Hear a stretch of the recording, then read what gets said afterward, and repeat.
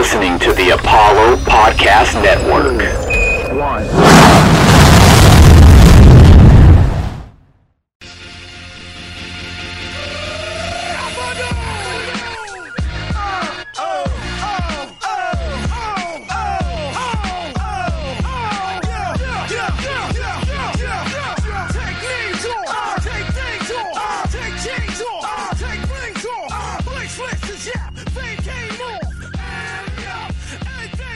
Welcome to a One Take Podcast, episode 154, the only podcast that is still doing podcast after Barbie and Oppenheimer came out.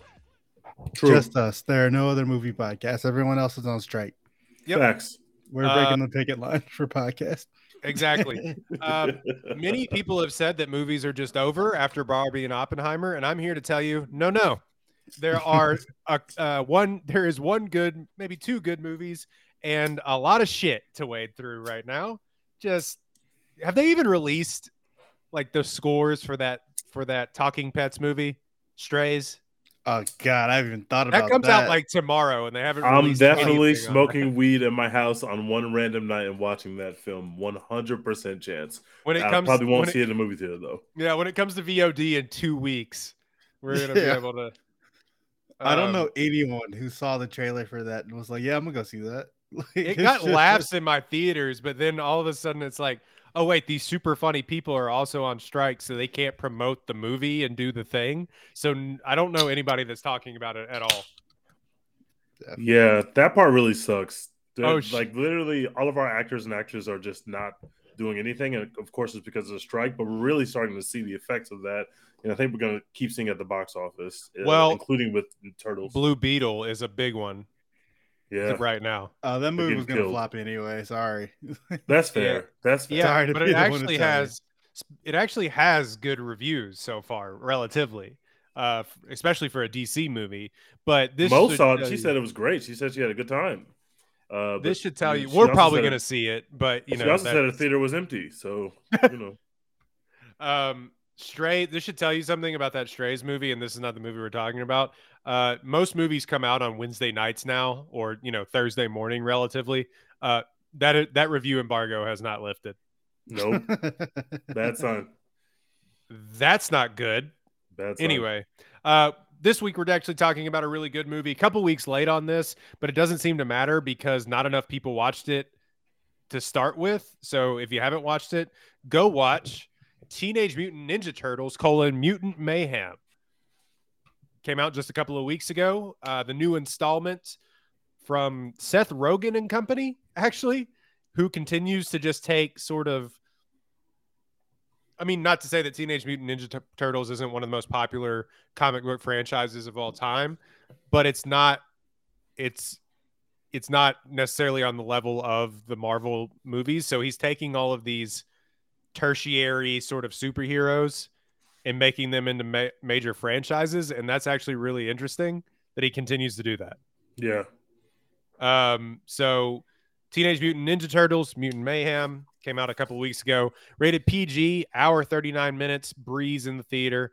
7.5 on IMDb. Number 5 ranked trending popularity movie right now. The film follows the Turtle brothers, as they work to earn the love of New York City while facing down an army of mutants.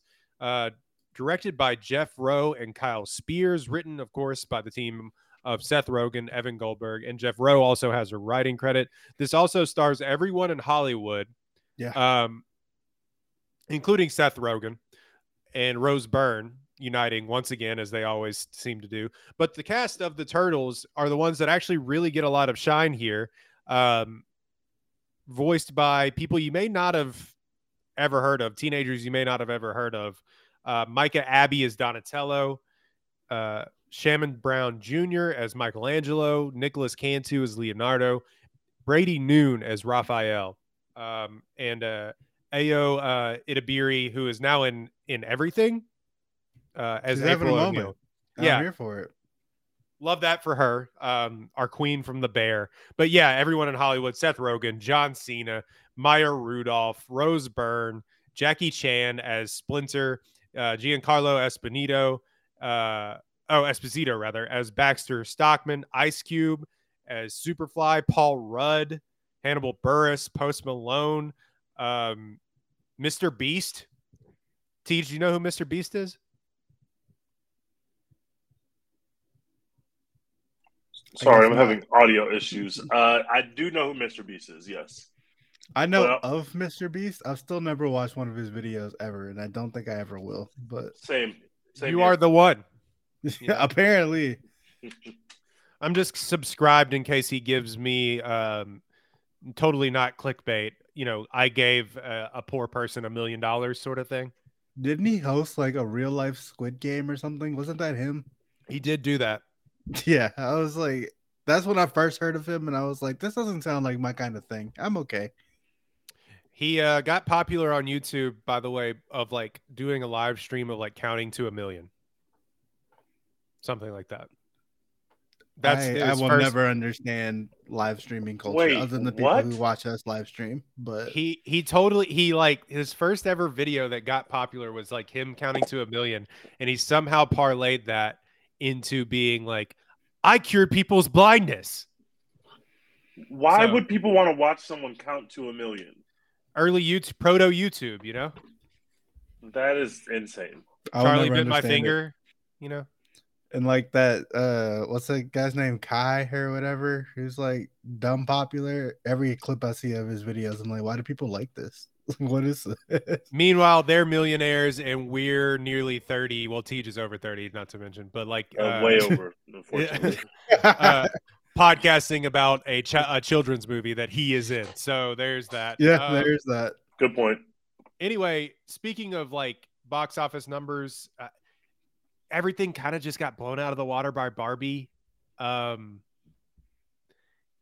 that being said, I still don't know why this didn't do great numbers. Like, not to say it didn't make money. It's made $100 million worldwide, but it was like a $70 million budget for this movie based off an IP that everyone seems to love. And it just hasn't done well. I guess, I mean, I don't know. Maybe I'm like just not the right person to be like super moved by Teenage Mutant Ninja Turtles. Like, I know who and what they are, like Teenage Mutant Ninja Turtles. Like, yeah, it's like a thing, and all the old artist names or whatever. Like, yeah, I know what it is, but I've never in my life ever been excited about a Teenage Mutant Ninja Turtle movie, and so. Yeah, I wasn't like, y'all too young, bro. Oh my god, like the Teenage Mutant Ninja Turtles are back. Like, I went and saw it, obviously, but I wasn't like, yay, like I gotta go see that. Y'all don't understand the hold that Turtles had on my generation, bro. You don't understand. I'm gonna let you talk about that, Tej, because you were really excited for this movie, and it just missed you and I. Like the huge animated show from like '89 was still going on when we were kids, but it like just missed our consciousness. And like, I like it because my mom is a weirdo and showed me that really dated 1993 first film. Incredible cinema. Where they're in like puppet costumes and voiced by people that aren't there. It's also not a kid's movie, by the way. No. That movie. But this movie basically is made for Seth Rogen's generation of people that now have kids, which I'm shocked that those people didn't take their kids to go see the movie. Same. That's shocking to me. Those people will be watching on Netflix or wherever this movie lands. They will be. They will be. It's Paramount. It's a Nickelodeon thing. Yeah, it's Nickelodeon. So plenty of people will see it. I think that's the kind of genius of it, is that there's a lot in here for the Seth Rogen generation, the people that are my age who are obsessed with the Turtles, who went through their turtle phase as a kid and kind of never went away from it, because there's always been IP out there, either via movies or video games. Turtles was an extremely, extremely huge deal to my childhood. I watched that show all the time. I played all the video games. I watched all the movies. I've always been obsessed with them. And every kid that I knew that was my age also loved the Ninja Turtles. They were just everywhere. They were extremely popular when I was a kid. So to be able to tap into the fact that there's people out there like me who will always just walk into a turtle themed anything for the nostalgia reasons, to bring their kids who are really just like these kids from YouTube who are just like hanging out with each other and just riffing on stuff. Putting those two things in the same movie and having something there for each individual, I'm going to chalk up their lack of success at the box office, and not to shit on making $100 million, obviously, but I'm going to attribute that to other things going on, including the writer's strike. I'm going to attribute that to other things because I think it's such a great idea. It makes perfect sense to be able to get these teenagers into the theater and to get these old people to the theater to go with them, and they could both enjoy a movie. And I thought that the movie sets itself up perfectly with that I enjoyed this movie a ton. There was enough in there for me as an old school turtle head, but I also, I don't watch the stuff on YouTube. That I have nephews that are 16, 17, for example. I don't watch the stuff that they watch on YouTube. I don't watch any of these popular streamers or these people. I don't watch Jake Paul videos. I don't watch any of that stuff that they watch on YouTube. So to have these kids that are kind of speaking this, like YouTube, they kind of speak like YouTubers, like they speak like people, like actual teenagers of today. Having the Turtles actually be teenagers of today, but also having enough nostalgia in there to make a person like me happy. It was everything I could imagine. It was hilarious. It was heartfelt. I cried at the end. Like, I had an amazing time in the movie theater. And it's so smart. Like you said, the kids are the ones they're carrying the heavy load. Seth Rogen and John Cena in this movie, and they barely have lines. Like, it's not like they are major parts of this particular film, which is awesome because those characters will be back for later in the universe, and you could always put more weight on them if you need to. But it was literally just these kids cooking. They were so likable. They were so enjoyable. Having Ayo, who's just amazing at everything, be here cooking with the cast with these YouTube kids are just riffing. The director of the movie said they would just have the kids in there and they would just let them riff for like 10 minutes and they wouldn't cut. And they would just put some of that stuff in the audio of like, this is how they talk to each other. They use these YouTube references. They're saying chopped cheese, bacon, egg, and cheese. Like, they're going crazy in the street. Like, that stuff is just because of the chemistry of these four TikTok kids. lingo, they're using TikTok lingo. Like, that's just these four kids who are kids of that generation, and they're speaking as they would as New York versions of teenagers. And it works so well to put that onto the Turtles' personality. The soundtrack is awesome. Hearing Annie Up in a movie with the Turtles is just fucking, it's mind-blowing how incredible that is and how well that shit works.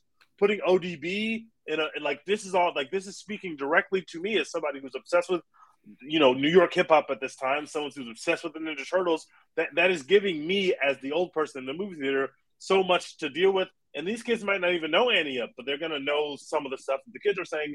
I just thought they did a great job with it. Ice Cube was mind-blowing. He was incredible. He pretty much plays the same character he played on 21 Jump Street, but it just it just works. Like, I had an incredible time with this movie.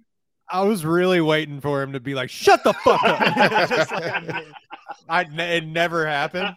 The scene where they realize that like these other mutants are their cousins, and so they have like this, he's when he's like, "Okay, so they go with the plan," and they're like, "What if we don't want to go with the plan?" And Ice Cube was just like, I forgot what the line was, but whatever he said with them was just like, "I'm about to go upside y'all head if y'all said y'all want to rock with us." Like, they're like, "Hey, Cuzzo, we're good." Like, I laughed hysterically during that. Like, I went to see this with a friend. We both were laughing hysterically during. There's about a 20-minute stretch of this movie where I missed every one-liner because I was laughing so hard in the movie theater. I had a great time with it. My movie theater wasn't that full, but the people in the theater, kids in the theater, adults in the theater, we had a great time. I would give this an A. I highly recommend it. And they're going to make it back when they hit streaming, and then the more people will go see the second one. We'll get more stars. We can still have Ice Cube pull up. Like, what they built it's just like Mario. I think that what they both accomplished was they built something that's foundationally so strong, but so short. Like, they give you so little. Like, these are both hour-and-a-half movies. We have good villains. We have funny jokes. We give you a whole bunch of nostalgia. We get in, we get out, and we pull you into our larger universe. I thought they accomplished that perfectly. There's no one that's going to go watch this movie and not at least somewhat interested in tuning in for the next movie. I loved it. I gave it an A. Well, this is a couple of things. This is better than Mario. Like, if we're just strictly going off of movies based on hype. Yeah, hey, we're not going to shit on Mario. Mario made it is better than Mario, but let's not shit on Mario. It is better than please. Mario. I'm not. Like, we sat here and we're like, that movie was fine, good for kids. Yeah. but it's like a B minus at best. Like this borders on A for me too. And like, there's a couple things working here. Is that one? This is the best reviewed Teenage Mutant Ninja Turtles property ever by a large margin. Maybe by the way, like, yeah, maybe outside of the 89 to like 96, I think is when that show ended, cartoon. But the first movie, the first live action movie, just a little like film nerd history, was like one of the most highest grossing independent movies of all time. It made like $200 million off of like a $30 million budget. Damn. Sick. In Jesus. in 93. But that movie was basically made for adults, which is it's a very adult crazy movie. to think. Yeah, it's and you kind of go back and look at it, and you're like, a lot of these have kind of been made for adults, especially those weird Michael Bay ones that came out, weird and bad Michael Bay ones that came out not too long ago. Rare bad Michael Bay stuff. That stuff did not work. I love Michael Bay. It did not work. He actually never directed it, but it was like Bay light. Yeah. You know, it was like somebody stood next to Michael Bay in line at a CVS, and they're like, "Let's make a movie." I never even watched those, to be honest with you. They're not good. They're not good. Yeah, it's weird. Like, Johnny Knoxville is like the voice of like Leonardo. Yeah. It's really weird. Like everybody, Turtles have notoriously in movies at least been very grown-ups are doing that, and so it seems like a easy idea. Let's actually get teenagers to play the Turtles. Yeah, they're called the Teenage Mutant Ninja Turtles. Yeah, but that is something very different. The other films do not focus on it. They're not teenagers. They're grown. They drink beer. They go out. They're making sex jokes. Like obviously there are sex jokes in this movie, but like the whole milking thing is hilarious. But it's like this is a kids movie. These are sex jokes in a kids movie because these are actual teenagers versus making them. Johnny Knoxville is like 45. Like, why is he playing a teenage character? It really makes no sense, but that's what they've always done. So I was saying, yeah, this is like the most well-reviewed movie of one of the best well-reviewed movies of the year. 97% on Rotten Tomatoes, 91% audience score, with its unique visual and story, visual style and story that captures the essence of the franchise's appeal. Teenage Mutant Ninja Turtles, Mutant Mayhem is an animated treat for the whole family. And I say all that to say, because of who is made for, who it was made by, how good it actually is, how well it was received, and it didn't technically flop, so enough people saw it to have word of mouth.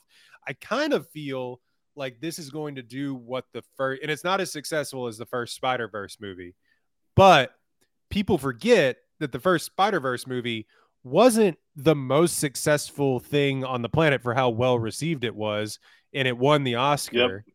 And it wasn't until it got on Netflix that people were like, how come nobody told me about this movie? Yep. And it had a completely second life. Now, not that many people have Paramount Plus, unless you're like 67 and you're watching all of the Taylor Sheridan universe. They're watching Top Gun Maverick still. That is, we were watching all the Mission Impossible movies on there. But you're right, Teach. This is probably going to have the second life, and they definitely want to make another 2 or 3 of these before these characters age out of this. But yeah, my review is, and Dex, I'll let you go in a second. I'll just continue on in my review. My review is exactly that. It felt like it was actually aimed and knew where it wanted to go. It was fun. I just had a really good time watching this movie. I will say it kind of is a little gross. Yeah. Like it looked like all the monsters are really like David Cronenberg, like the Fly. They're Frankenstein's monsters, like all of them. Yeah. They're really kind of gross and grimy. I love that. And about the arts. Them. There's such a band of misfits. Scene where the scene where the turtles are amongst them is just, that's some of the funniest shit I've seen in the theater in a number of years. I could not. The kind of just like the mismatches of relationships. Post Malone just randomly just singing for no reason. Yeah. I couldn't contain myself, man. That's some of the funniest shit that I've seen in a long time from a kids movie. I was literally like leaning over in my chair. I couldn't take it. Yeah, and I think the art style is something that we haven't I mean, at least I haven't seen. It's not like Mario where it's that super glossy 3D animation. It's sort of, I guess, like Spider-Verse, but it's like even more so drawn than that. Like you can like see the pencil outlines almost. The director said that he wanted it to look like teenagers drew the movie, like a teenagers sat down and drew the movie like they would go home and draw comics. And so you can kind of see the rough edges of the way that stuff is animated. And I think it just works for the world that they're trying to create. It really, really works. But even that's we keep alluding to Spider-Verse. There, like you could see, it's not like they're trying to hide. Like there are blatant homages to Spider-Verse. Like you could tell that they were very, very.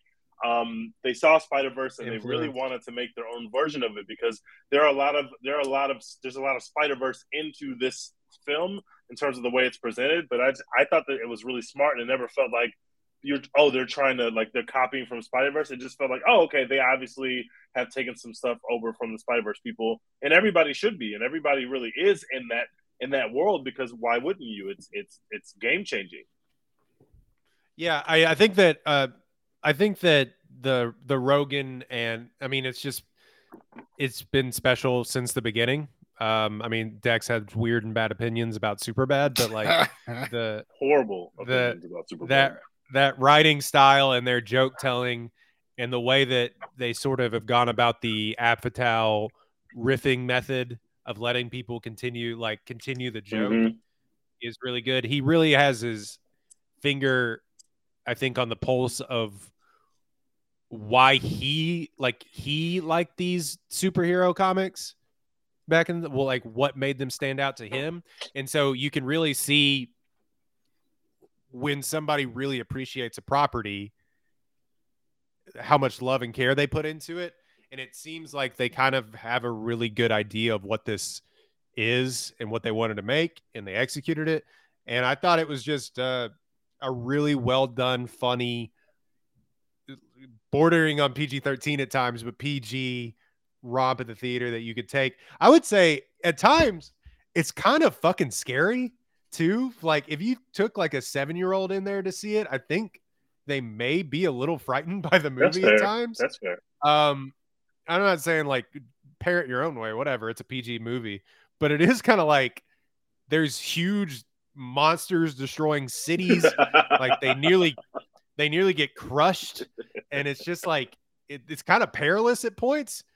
That last act and the last fight for New York or whatever, my heart was kind of racing a little bit, and I'm like, this is a cartoon. Yeah. But anyway, it does kind of jump. Some of the editing is a little wonky. They really at one point it felt like they cut like 5 scenes out of the movie and just pieced it together when they jump from being at this, or Splinter rescuing them, to going and trying to throw the machine into the water. Oh. It felt like they were just like, all right, now we're here. And it didn't make any sense, but it's a kid's movie, whatever. I gave it an A-. I don't think it's as good as Spider-Verse, but it's definitely probably the second best animated film of the year. It sucks because in any given year, I feel like this may win the Oscar for best animated picture. I agree, but it has no chance. I thought the same exact thing as I walked out of the theater. I was like, it could easily be an Oscar winner in another year. But I watched the first 20 minutes of Spider-Verse 2 again randomly this weekend.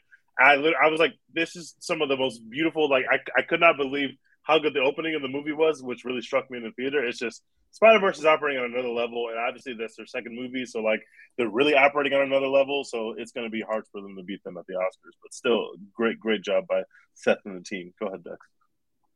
Yeah, I really like this movie as well. I wasn't quite as moved by it as y'all were.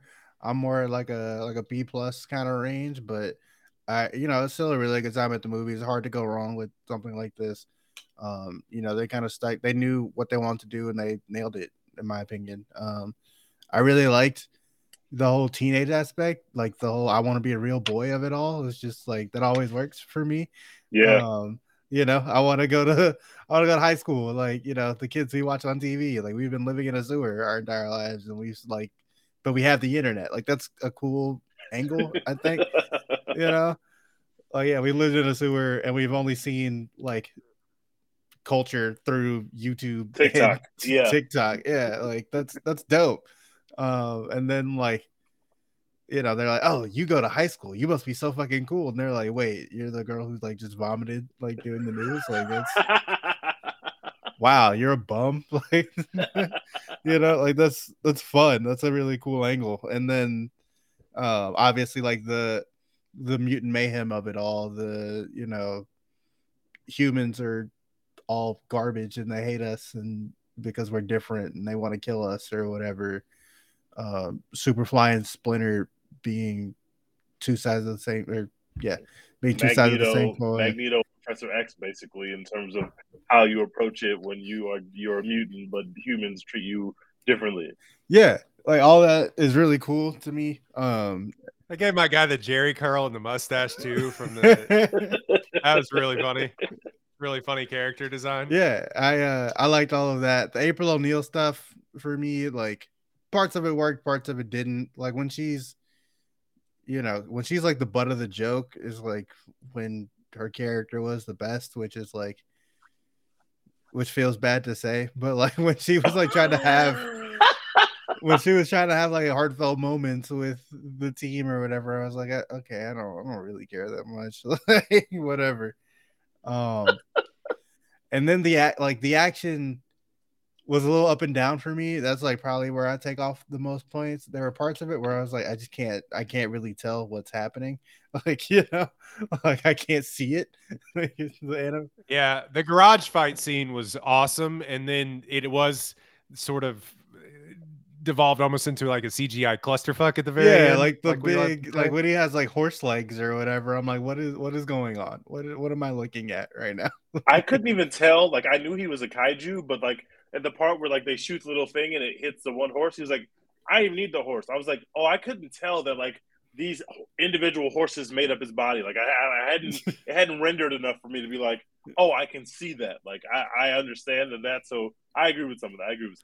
Yeah, so like I take off a few points there, but overall, like it's hard. Like I said, it's hard to go wrong with a movie like this. Like I feel like at any point I can beat. Like if someone was like, "Let's watch Mutant Mayhem," I'd be like, "All right, yeah." Like, you know, quick hour and a half. It's fun. A lot of laughs in here. You know, heartfelt story. It's good. B+. We didn't mention Paul Rudd or Jackie Chan also in this film. Very funny. Yeah. Paul Rudd just being like, I forget what he said when he stuck the stick into the brake and he was just like, not cool, man. Just like, stuff like that is very like Paul Rudd. It's just like, I thought we were vibing, like, man. I thought we were vibing. Can you drive? Yeah. Can you drive? No. Stuff like that, you know. I anything Paul Rudd is in automatically bumps points for me. Like I'm not quite sure how good this new season of Only Murders in the Building is, but Paul Rudd's in it, so I'm like, I gotta pay attention. I haven't started yet. I gotta get on that. It is the same. There are murderers in the building. More murders, more buildings. Yeah. Anyway, there's probably a larger conversation to be had about animated films in general. Of course, we've seen kind of the lean into IP. Now you can get away with doing more with that IP in the animated space. Like you just can't make a live action Mario movie. They tried. It's horrendous. Like you just can't do that. Never try that again. Ever. Oh God. I mean, they're trying to make every little fucking piece of IP into a live action movie now after Barbie, but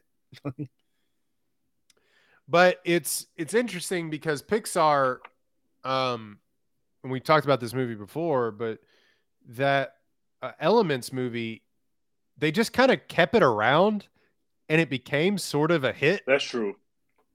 Which is to say that I think that there's always a market for these films. But they were also the only kids movie really at the box office for like a month and a half.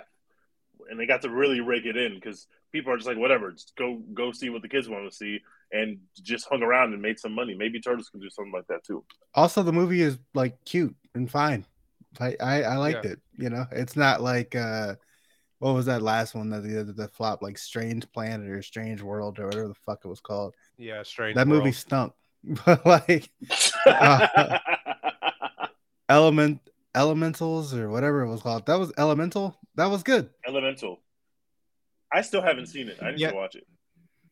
Yeah, me either. And I don't know. I just think we're at an interesting place with animated films where obviously this year in animated films is now driven by IP, but it has since produced two of the best animated films in a long time. Right. For Tej and I to say, but I don't know. I don't have a bigger point. I find that interesting. I think it is interesting that for somehow Disney is like the one studio really doing original animated movies still, and it's like not working. Yeah. Like it's just right. Yeah, it's like they can't even get those off the ground right now. They have another one coming out at the end of the year. I forget what it's called, but something about a wish or something. It might be called Wish, actually. Now I'm thinking about it, but I'm not saying that Disney has to go to they make their own IP is the whole thing, but like something about it isn't resonating the way, and maybe it's just I saw people just say, they're kind of retreading on some things. Like Elemental obviously tackles different themes from this, but it is just Inside Out, like colors and shapes. It felt like Inside Out. Every trailer, I was like, so this is just Inside Out, basically. I mean, it's not. I don't know. But I can get why you would feel that way. But yeah, the story is like just completely different. Like the themes and stuff they're tackling are different. Like the vibe is different. But yeah, like I get it. The color palette wasn't switched up enough. Yeah, I think it's just not necessarily. I say this, and then they made a movie completely about coping with death and your own mortality over the pandemic. But like, it's just the lack of chances. I think are piling up. I think for Pixar, and not necessarily the storytelling chances, but the animation style chances, as in they were the head of making digital animation. Like they made it a thing with Toy Story. Yeah. And I think people caught up a little bit. Can't they just drop another Toy Story movie or another Monsters Inc. movie and get me right back to the movie theater? Like, why isn't that where we're going? I mean, they're making another Toy Story movie, but that's not going to come out till 25 or whatever. And we're bringing Mike Wazowski back. I'm in for that. I'm in. Anytime Mike Wazowski's around, I'm around. But it's something like both the new things have really missed. And it's just weird because Pixar had such a stranglehold on this space for so long. But if you look at like something like Spider-Verse and something like anything Pixar's done since Toy Story 4, we're not even talking about the same in terms of quality. We're not even talking about the same universes. Like we're not even close, bro. And that's bad for Pixar. That's not great. They've had some good shit in there though. Like, I mean, Soul was fine, but Soul, it ain't no Spider-Verse. I thought Soul was great. Turning Red was great. I mean, we love Turning Red on this podcast. Turning Red was really good. Okay, I'll give you that. And like, they're really like the only people doing like new shit, which is crazy to say about Disney. Well, that's what I'm saying. Is like they make their own IP. They pave their own. They walk their own path. Yeah. But I think, to our eye, I mean, there was stuff in Soul that I was like, is that like they did? It looks like a photo. New York City. Yeah. Did they just shoot New York City? But like, I think to our eye, to our untrained eye, it looks a little stagnant comparatively to where they were. Yeah, they don't have the comic book look. Going. Yeah, exactly. And I think people were looking for something new and vibrant. And and I think because of that, people have kind of soured on what Pixar is doing stylistically. Now, I'm not saying I still think continue making stories about important issues and things that people feel and emotions and things like that you're trying to convey, and stories like Turning Red that need to be told in the animated space. I think that really but works. It is just interesting. But you gotta have something look different too. sure, like the part of the reason why some of this other stuff is working is because it just looks different. We're comparing, seeing something like Turtles or something like Spider-Verse against seeing the Pixar stuff, which largely looks the same. It's not like these movies look very different. Like you just said, there's no way you could see the trailer for Elemental and not think about Inside Out. There's just no way that your brain's going to make that connection, assuming you've seen Inside Out. And so I just think they need a different look in terms of animation style, and maybe not like the content will remain the same, but the animation style, unfortunately, has got to be a bit fresher to keep up with some of these other things that are people trying new shit and coming up with what they come up with. Now, I'm not saying I'm almost like, we have talked about how we don't really care about IP movies and it doesn't bother us that much. After the news of all the Barbie stuff, I'm getting close, guys. Yeah, Mattel being like, we're gonna just make every single product we've ever owned into a movie, and we're starting with fucking Lena Dunham. I was like, you know what? That's nasty. Let's fucking not, actually. I might have made this point before, but I just don't understand. Even if that's the plan, why are you telling us that? Why do you think that we, after Barbie, we're still on the high, want to know that you're making a fucking Hot Wheels movie and a fucking casting Lena Dunham and stuff? That Polly Pocket, like, we don't care about Polly Pocket or Lena Dunham. And I don't understand why you announce them all like this as opposed to, you got one hit, but that doesn't mean that we want to watch a Hot Wheels movie. No disrespect. I don't care about the Hot Wheels. Movie studios have to stop doing this thing where they put out like upcoming movies like it's a fucking college course syllabus. Like, I don't need that. Like, give me one thing at a time. Like, if they had just told me, okay, we did Barbie and we're coming with Polly Pocket next. Cool. Don't be like, we're working on Polly Pocket and Hot Wheels and G.I. Joe and blah, blah. Like, no, stop. Like, I don't need this. Which one do you want to sign up for? Just give me one fucking movie. All right. I'm tired of having homework. Barbie is like a home run, but you show me you can hit a double, hit a triple. I don't know that, but at least show me that you can do that before you start shoving these other properties down my throat that Polly Pocket, people don't care about it like Barbie. People don't care about Hot Wheels in the same way they cared about Barbie, even though you sold a lot of Hot Wheels toys. Like, there's still some kind of cultural touch point that matters, and Barbie's a different level of cultural touch point than other IP. It's just the way it works. Yeah, I'm just already exhausted by like the number of things they were talking about making. Like, what is wrong with you? Like, we're over here having fun. You're giving us fucking work. Stop. Remember to buy. Just buy. And it's just like, oh, we understand that y'all are making these movies really to sell toys and you get to collect twice. We understand it, but that doesn't mean that you can just do it once and then all of a sudden realize that you put us in like a pyramid scheme. Like, come on, bro. Like, we're not we don't love Mattel yet. We love Barbie, but we don't love Mattel at all. We don't. Sorry. Also, bro, I can't go to the movie theaters dressed as fucking Hot Wheels. Like, that's not fun. Like, y'all saw all this shit that just happened with Barbie and Ken, and you're like, well, we heard you like brands. No, bitch. We like Barbie. We like Barbie and Ken. And Barbie, we love women. How about that? Do that first. Let's start there and work our way out. Opposite of Barbie. Like, what are you going to do to make Hot Wheels make us feel warm and tender on the inside? Like, what issues are you tackling by you going to use racism as the color of the Hot Wheels? Like, what are we going to do with Hot Wheels? How are we going to elevate it? It's all about family.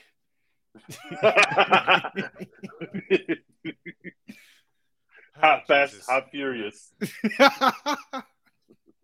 Too hot, two wheels. I can't. Hot ones. Hot Wheels. Hot Eventually, ones, they will Sean make Evans. a Hot Ones movie. Just be prepared. So, Drake, I heard that you like. I was like, how do you know that? But anyway, the Teenage Mutant Ninja Turtles. Right. I don't have much more to say about this movie. I know we haven't podcasted in a long time, but I'm just like, I kind of came away with like, that was good and fun, and I don't need to think about it that I much can't wait to watch it again because, like I said, I missed jokes, but the jokes I did catch, they were hilarious. The movie is very self-aware. I think they've created something very fun. And again, I just feel like they have superpowers now in the universe that they haven't even used. John Cena barely gets anything to do. John Cena is one of the funniest people in Hollywood. Like Paul Rudd is in the same cast as Seth Rogen. I'm also watching Platonic, so I have a lot of Seth Rogen going on in my life right now, and Rose Byrne. And so I'm watching Platonic as well too. It's good. They're doing good shit over there. Should have been a movie. It seemed like it would have been a movie when I first watched the trailer. I haven't watched the show yet. I'm behind on all my Apple TV Plus. Seth, this movie should tell you things should be movies again, dude. So I'm only 4 episodes in, but I haven't yet thought like, oh, this should have been a movie instead. I'm enjoying myself enough to think that this is why they probably just want to do Neighbors 3 because that's what they like to do together, but nobody would do Neighbors 3, so they're just like, fuck it, we'll do this TV show. But so far, so good. You know why? Because Neighbors 2 sucked.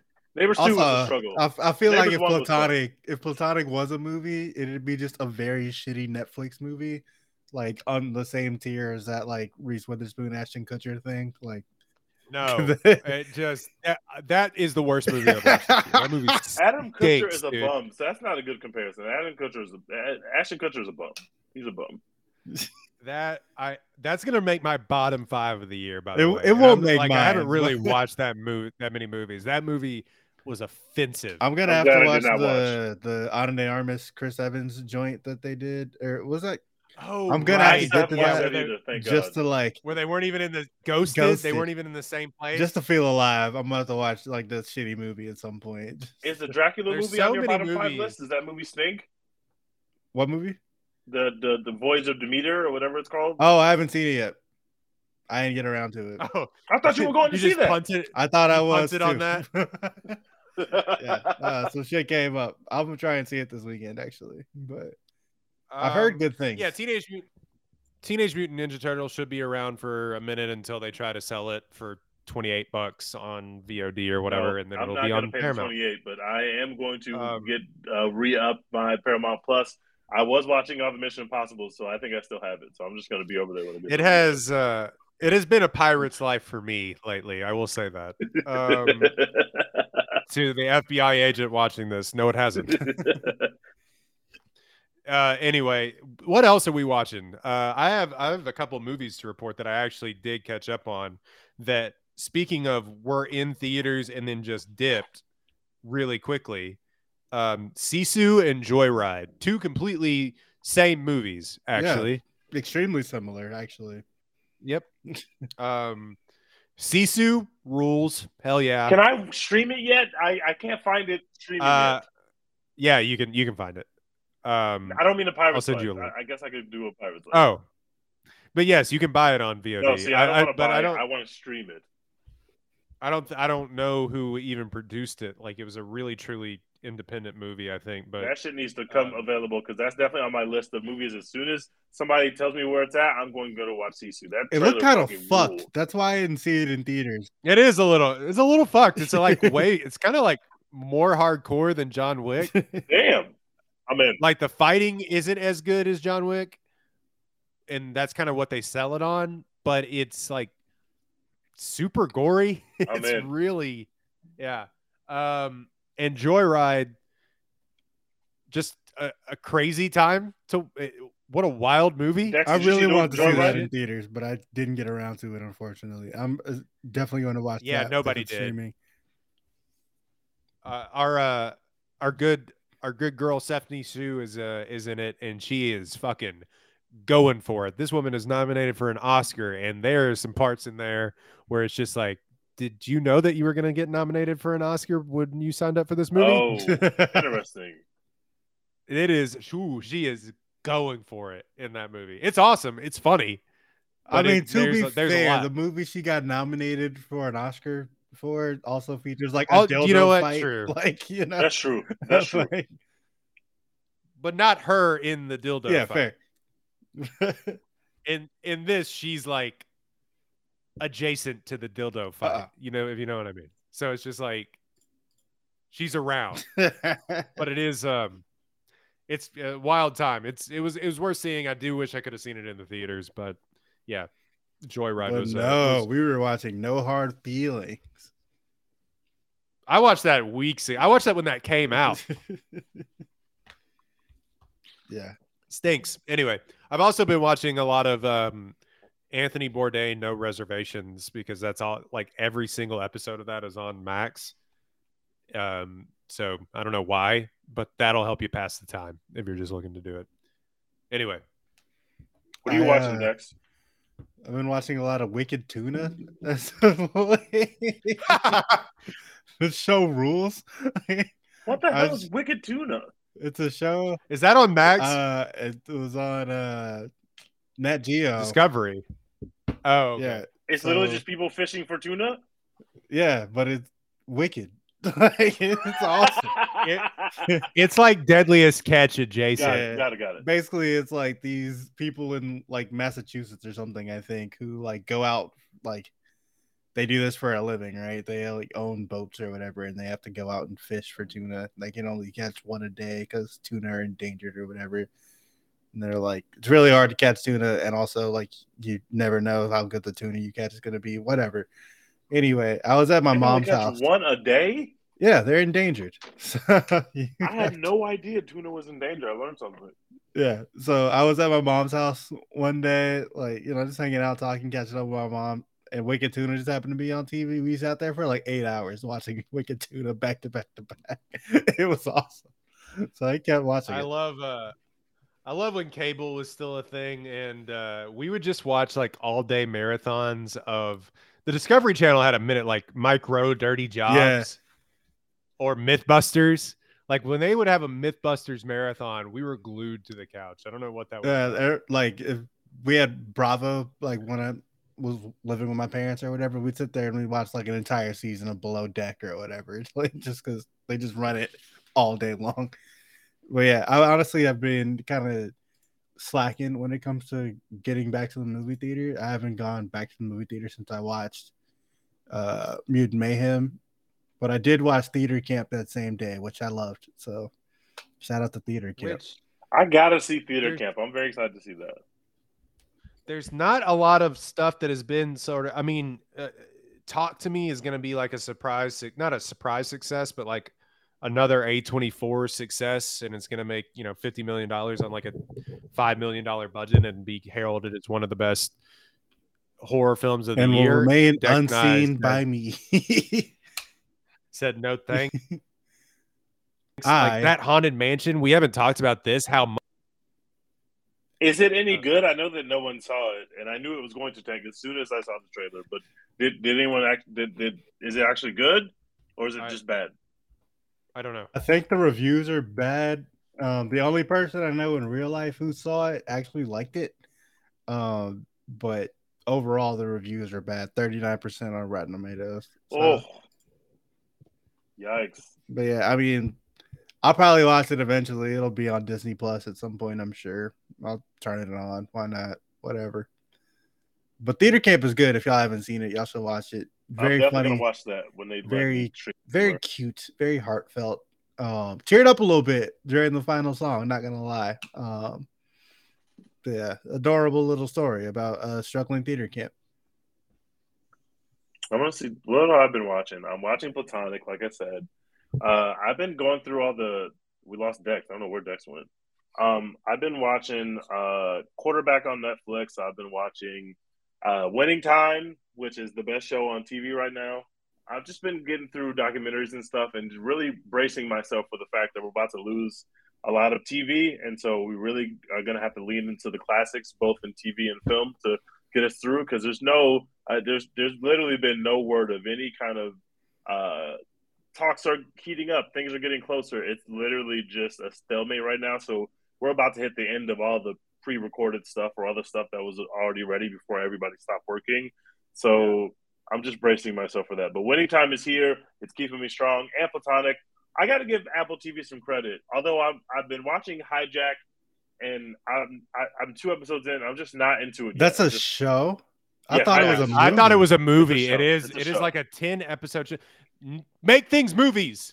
I would much rather this as a movie. I can already tell you right now through 2 episodes, this works better as a movie because 10 hours of literally the same flight, the same situation. I don't care what's going on the ground. I don't care about all these people. It's just I'm finding it hard to invest myself. Whereas Platonic is a much easier watch and it's funny. I gotta watch Silo. I gotta watch Lioness. Silo, very good. I gotta watch Silo. I gotta watch Lioness. But that's basically what I've been going through over here. I need to catch up on Physical because that I watched the first season of that show and I really liked it. And then the second season came out. I was like, oh, I'll catch up to it eventually. And now they're on the third fucking season. I was like, when did that happen? Most of their shows have been really well reviewed, except for Tom Holland's The Crowded Room, which is just a big L. Yeah. I know some people who really like Crowded Room, though. I know some people who were really into it. I have not seen it, but I definitely knew some people in real life who said they liked it. I think Apple's doing interesting stuff over there. I got to give them a lot more credit than I've given them in the past as I'm running through some of their shows. People are obsessed with the morning show. That's coming back for season 2. I've never seen it, but season 3. I kind of want to tap into season that. 3, yeah. Season 3, sorry. How much juice are they squeezing out of the Matt Lauer story? I don't know, but like that happened it's crazy 10 years ago. Apple, of all companies, really has a hard time like breaking into the zeitgeist. Like they have a Ted Lasso, but like that's about it. Like that really. I think Severance is going to be the next thing. I really do. Like, well, depending on what's happening on set, there's all this bad stuff coming out about behind the scenes drama between the show creators, and I hope they can get that resolved because I think Severance has the capacity to be a really, really, really big deal for them. And that first season is one of the best seasons of TV I've seen in a long time. Yeah, unfortunately, everything on Apple TV Plus is like if you know kind of shit. It's like, you can talk to people who will tell you like, oh, Dickinson's amazing, but it's like there's 7 of them in the entire world. Yeah, there are dozens of us that have watched. Hold on, dozens of us. A show which I'm not kidding, they spent hundreds of millions of dollars to make, and they were so fucking excited about it. They were like, people fucking love Jason Momoa. We're gonna make so much money. No, you're not. Nobody saw that shit. What's our next episode about, y'all? What do y'all think is what's on the horizon? Talk to me. One thing I forgot to say that I watched recently was the fucking Johnny Manziel doc. That shit was nuts. I watched that too, and it was fire. Johnny Manziel was going crazy, bro. He was they were able to squeeze into like an hour 15. Like that was nuts.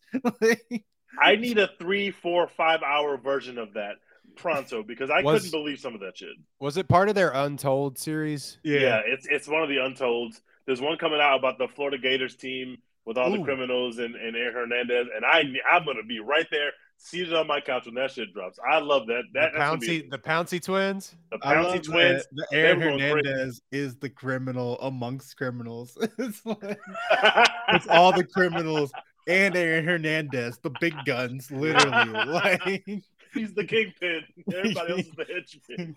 Oh man, everybody else is wild, but Aaron Hernandez, Jesus Christ. Calm down. Other people getting into fights. Aaron Hernandez was literally catching bodies, bro. That's insane. My favorite. I haven't seen the Manziel thing, but none of the clips that I've seen surprised me even a little bit. You have to see it, bro. I'm gonna watch it. The moment that like fucked me up was when they were like, "Yeah, we completely made up that shit about my parents being rich." So y'all just all fell for it. I was like, "Yeah, they have me, dog." I just like accepted. I was like, "Yeah, that makes sense." I just accepted it. Yes. His parents are probably rich. That's why I couldn't believe that. Money. When he said that, I had to rewind it. I was like, "Wait, I just bought that." Like, okay, like. His family's rich. What do I know? Like, I just bought it. Yeah, wait, his family's not rich? No, they made that up to keep the NCAA off their back. Everyone believed it. Reporters believed it. People just went with it.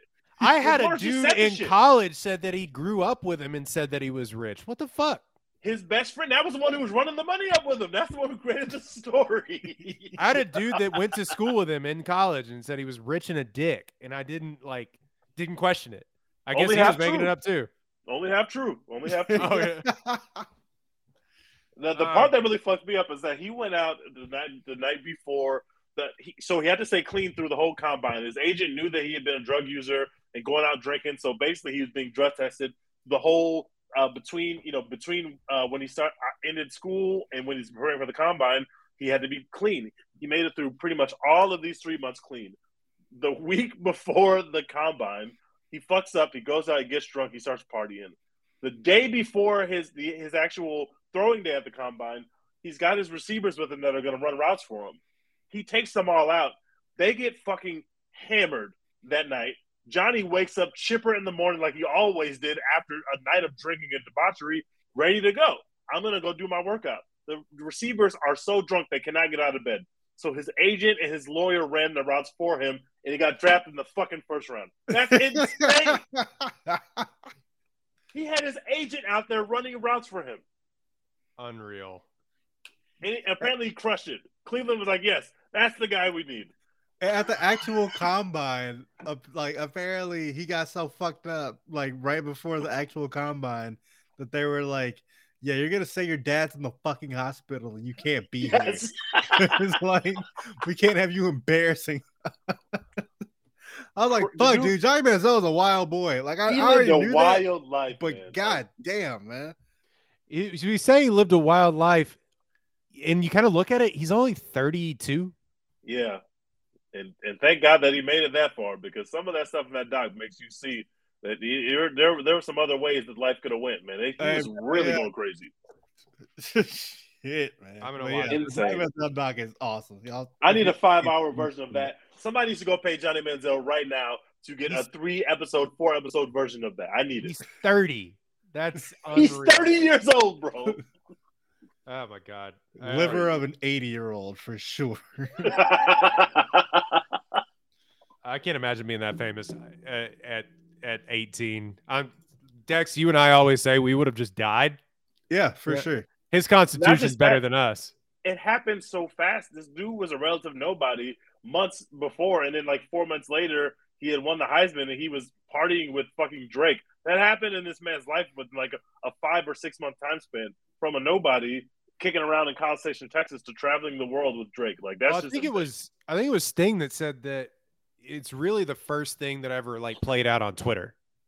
Yeah, seriously. Like he was literally at the forefront of like this athlete who's not a pro athlete and is supposed to be broke, like is living his life literally on Twitter and in front of the whole world.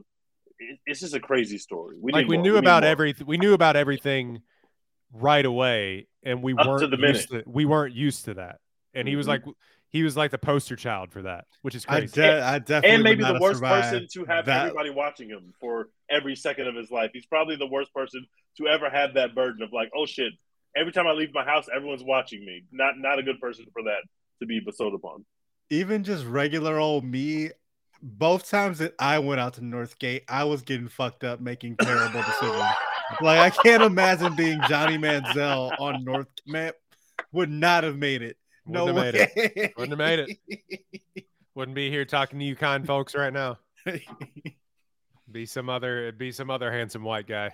Crazy. No, I think the next thing that we're gonna do, I kind of want to do Blue Beetle. I'm down for Blue Beetle. I'm down for Talk to Me. And if we do Blue Beetle, it'll force me to go see Blue Beetle, which I'm perfectly fine with. We'll give it our tens of dollars. How about that? We'll do Blue Beetle next. There are dozens of us Blue Beetle watchers out there. There will be. I will give it one of my AMC A-list reservations. There was a tweet today. I'll see if I can find it. Somebody already screenshotted like the Dolby, seat reserves or whatever for Friday night. And it was 3 people in like a major the place that has Dolby. So it's just like, that's not good. Not good. I'm gonna check what it is for mine. The 7:00 Dolby showing. We've got about 15 people on there for tomorrow. Oh wow, that's more than I thought. We are gonna be Blue Beetle watchers soon, guys. Actually, you know what we're gonna do? We're just gonna Oppenheimer rewatch. Let's let's get it moving. Get it moving again. There's a lot of Killers of the Flower Moon talk going on out here, and cannot wait. I think it's gonna be a battle. Can we just do like an Emily Blunt appreciation episode? Like we all just watch a different Emily Blunt movie and just come back. What we need to do, and we talked about it kind of as a joke in the group message. Blindside rewatch. Yikes! Hey, can y'all leave Sandra Bullock alone on the internet, guys? Please. Yeah, It's what not the her fuck? fucking Sandra fault. Bullock is not at fault. All right. Stop it, guys. Stop it. Sandra We're trying to Bullock take did nothing Sandra but Bullock's give y'all Oscar. cinema. We're trying to take Sandra Bullock's Oscar for playing a problematic white woman, yet Roman Polanski has an Oscar for being an actual problematic person. They gave Casey Affleck an Oscar. You're coming for Sandra Bullock? Yeah, you need to stop that shit. Y'all need Sorry, to stop that right problematic. I said problematic. Criminal. We were giving criminals Oscars. Yeah, Sandra Bullock was in Speed, and you're trying to besmirch this good woman's name. Unreal. I will Give not back have her it. Oscars. That's unreal. What was the Eddie Murphy joke is about when he accepted his award as his Mark Twain award when he made fun of Bill Cosby, and he said, you fucked up when they want you to give back your trophies. That's one of my favorite videos to go back and watch. It's him accepting an award, but just making fun of Bill Cosby, which is an incredible bit. Yeah, so we're gonna do Blue Beetle. I too kind of want to watch to see how it stands up. Probably not great. I'm definitely gonna go see Talk to Me, even though we're not gonna talk about it because Dex doesn't want to watch Talk to Me at all. Y'all can talk about it. Yeah, I'd say mini review Siege whenever I'm gonna go see it. I need to feel something. I think I need to feel something before it's out. I've heard enough good shit about it. I need to go check that out. So I'm definitely gonna be watching that and Blue Beetle this week. Let's turn it up. All right. So that has been a One Take podcast after a couple of weeks off in the summer. Hey guys, I just want to tell you, movie season, like we're kind of in a lull right now, but movie season is about to heat back up. After the Oscar season this year is when we should be worried, but this Oscar season I think is going to be a good one. Facts. So Facts. And Killers of the Flower Moon is still coming, and we've already had a year of incredible cinema. I do also want to point out the fact that we've had more people join the Legion that is Babylon Hive. Stephen King tweeted about how amazing Babylon is, and we tried to tell Royden, but he did not listen to us. He did not listen to us. But we are Legion. We are here. We will never forget those times that we spent with Babylon. I still haven't seen it for a second time, but I can't fucking wait. I might run that shit tonight. That shit is real cinema. One of the best things about the Barbie success is that people are revisiting Margot Robbie's old shit, and they're like, Babylon, incredible. Incredible. She goes crazy in that performance. Seeing that shit in the theater, they would have been disappointed, just like everybody else. No, they wouldn't have. They would have the time of their life. Now they're going. They would have been like, Margot Robbie is her. Like, there's no way around it. Facts. Siege, I hope you have a pillow and a blanket because you are gonna be there for a while on that couch. The movie's so goddamn long.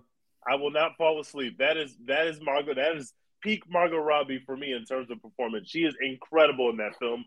And it's just great. And it's better than La La Land, by the way. And I still stand on that corner. I still stand there.